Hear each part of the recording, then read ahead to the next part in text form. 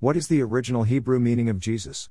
So Moses said to Joshua, Yahashua, choose some of our men and go out to fight the Amalekites. Tomorrow I will stand on the hilltop with the staff of God in my hand. Exodus 17:9. The English name Joshua is a transliteration of the Hebrew name, Yahashua. It is a contraction of two Hebrew words. The prefix Yeho, or Yehud, is the eternal name, YHVH. The second part, Shua, a shortened form of Yeshua, meaning to save, deliver, rescue. Most of us are familiar with the Hebrew name Yeshua being transliterated into Greek as Jesus, and eventually into English as Jesus. Its original meaning of salvation even carried over in translation. Be that as it may, it is only half of the original name Yahashua. First, let's take a look at the pictographic word picture of the three-letter verb root of Yeshua, which is Yasha. Yud equals hand, closed, arm, to make, throw, work.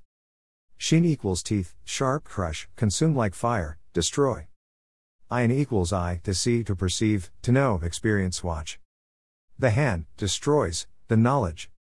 Click here to read more about salvation, the ancient Hebrew meaning. In a nutshell, salvation Yeshua is the Messiah of YHVH. The ultimate hand, or work, who will destroy the knowledge of good and bad, or death. The rest of this post is about the reason the name YHVH was removed from Yahashua, or Joshua. Notice the Hebrew spelling of Joshua changed after Judah's Babylonian exile, approximately March of 597 BC.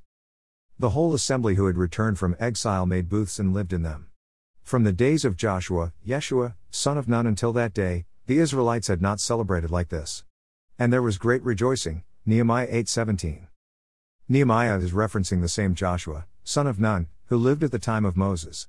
The footnotes admit Yeshua is the same name Yahashua. Why would post-exile writers drop the eternal name of YHVH from Yahashua? It's called syncretism. At the time of the writing of the book of Daniel, 605 BC, we read about the captives of Judah being taken to Babylon for the time they did not let the land rest as they were instructed. Jeremiah prophesied it would be 70 years, Jeremiah 29:10. It was during this time a little Babylonian was integrated into the original Hebrew. From the letters of the Aleph Bet to the names of the months, it is most likely the same time they picked up the superstition of not speaking the ineffable name of God. The Bible instructs the exact opposite of not speaking the holy name. In fact, not taking the name of YHVH in vain, means not taking as nothing, or making it empty. How will the name of YHVH be great among the nations if it is removed from every translation and replaced with the Lord? You shall not take the name of YHVH your God in vain, Shav, for YHVH will not leave anyone unpunished who takes his name in vain, Shav, Exodus 27. For my name will be great among the nations, from where the sun rises to where it sets. In every place, incense and pure offerings will be presented in my name, because my name will be great among the nations, says YHVH of hosts, Malachi 1:11. However we choose to pronounce YHVH, the eternal name, it will be great among the nations. So whether we refer to our Savior, the Messiah, as Jesus, or Yeshua, the eternal prefix has successfully been removed.